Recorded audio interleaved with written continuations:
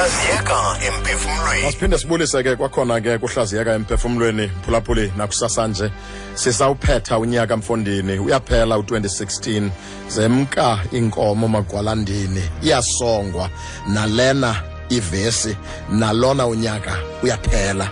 Kodwa mphulaphuli ndifuna ukukhuthaza ngelithi noba kwenzeka ntoni noba kuyini na gcina ithemba emphefumlweni wakho lihleli. Keep hope in your soul. Noba kwenzeka ntoni na, noba imeko yakho ithini nangoku, noba lo nyaka uvala kusenzeka eyiphi na, noba intoni ekujikelezileyo nejikeleza ubomi bakho, usapho lwakho, ishishini lakho, inkonzo yakho, umsebenzi lo ukuwo, noba kukho ntoni na kumagingxigingxi ka2016 njeba siwuphetha unyaka, gcina ithemba emphefumlweni wakho.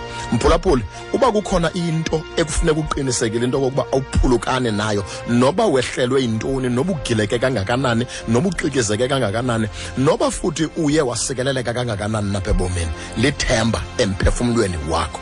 Namhlanje ndifuna ukuthi mphulaphuli, gcina ithemba emphefumlweni wakho. Kuyalunga, kuhle, izinto zibhetele, kuyaqhakaza, izinto zakho ziyatshintsha, zibhetele. Gcina ithemba emphefumlweni wakho. Nini emande eqhakazileyo kuwe.